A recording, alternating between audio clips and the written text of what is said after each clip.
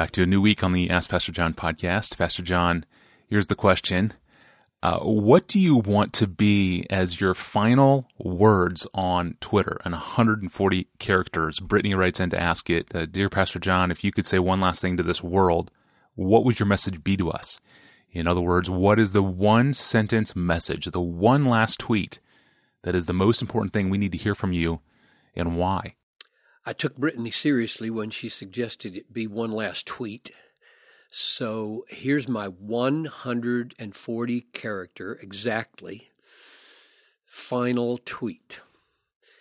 The most important thing I think the world needs to hear, tweet size, goes like this. And I had to drop a comma, frankly, too. But you can't see that, so it doesn't really matter. This is 140 characters, including one comma and one period. Jesus, God's Son, died in the place of sinners and rose so that all who love him supremely might be forgiven all and have eternal joy in God. Now, I thought about saying instead, read your Bibles and pray for insight, because there is so much that needs to be known about God that cannot be put into one sentence. And the only reliable source for all that needs to be known is the Bible. So maybe the most important thing to do is not to try to sum up the Bible in 140 characters, but to cry out to the world, go read, go read, go read. Pray as you read so that you see everything that's there. Maybe that's the most important thing to say. But then, on second thought, there are millions and millions of people who don't have access to the Bible. So that the last thing I should say to them is probably more specific than go read your Bible. And I think the Bible itself would want me to talk mainly about, not about the Bible, but about what the Bible talks about. So that's why I wrote what I wrote. And the reason I chose to focus the way I did was because the Apostle Paul already wrote that tweet in 1 Corinthians 15, 3-4. I didn't count his characters. It's close. He said, I deliver to you as of first importance, and I presume that would mean last importance also, what I also received, that Christ died for our sins in accordance with the Scriptures, and that he was buried, that he was raised on the third day in accordance with the Scriptures. So Paul says that of first importance is that Christ died for our sins and rose again. Now, if that's of first importance for Paul, then I'm standing on firm ground in making it my last tweet, my most important thing that I say finally. So here it is again. I'll read it again and then just say a couple of comments about why I structured it the way I did. Jesus, God's Son, died in the place of sinners and rose so that all who love him supremely might be forgiven all and have eternal joy in God. It seemed good and needful in our day to identify who Jesus is. So I said, Jesus, the Son of God, or God's Son. And instead of saying died for sinners, I said died in the place of sinners, to make explicit what I think Paul means, namely that this is an act of substitution, not just an exemplary act or an act of advocacy, but that he really took the place of sinners when he died. And I included and rose, not just died, but and rose, because Paul did in his summary, and because if Christ is not raised from the dead, we're still in our sins. There's no victory over death or wrath or the devil. There's no gospel without the resurrection. The most controversial thing in my sentence, I think, is that I said the beneficiaries of this death are, quote, all who love him supremely, rather than saying all who trust him or all who believe in him.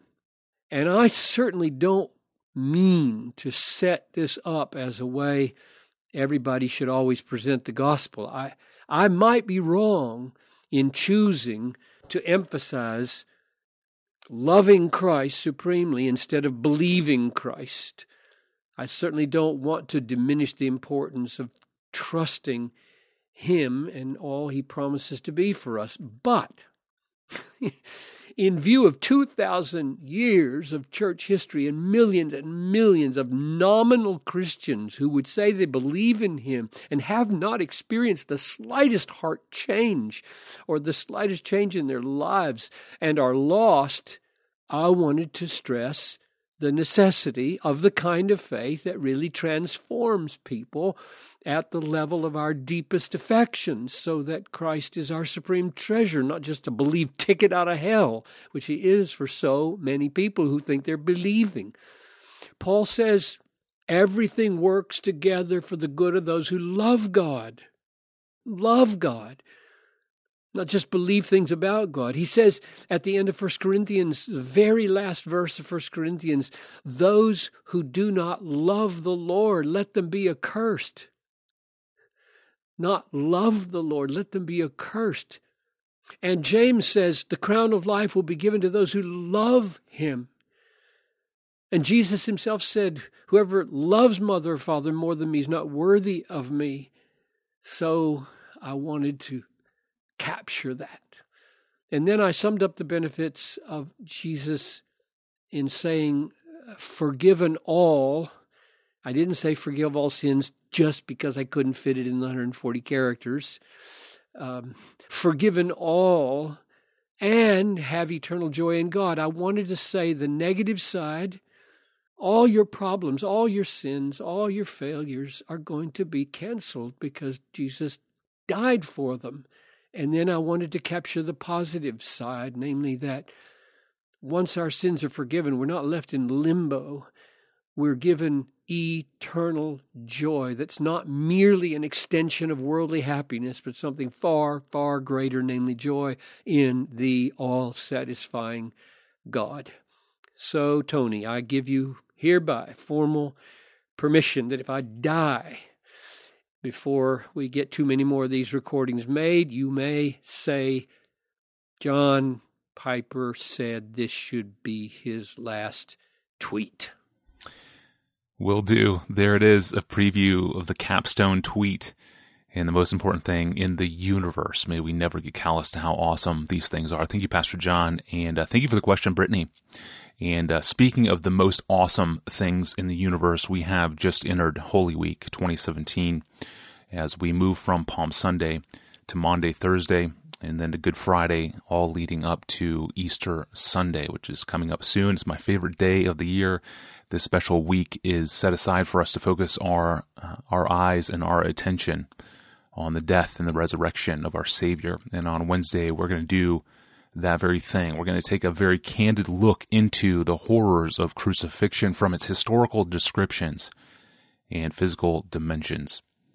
And then on Friday, we're going to look at Calvary from its spiritual meaning and theological consequences. That's coming up on Wednesday and Friday of this week. I'm your host, Tony Reinke. Thanks for listening to the podcast, and we'll see you next time.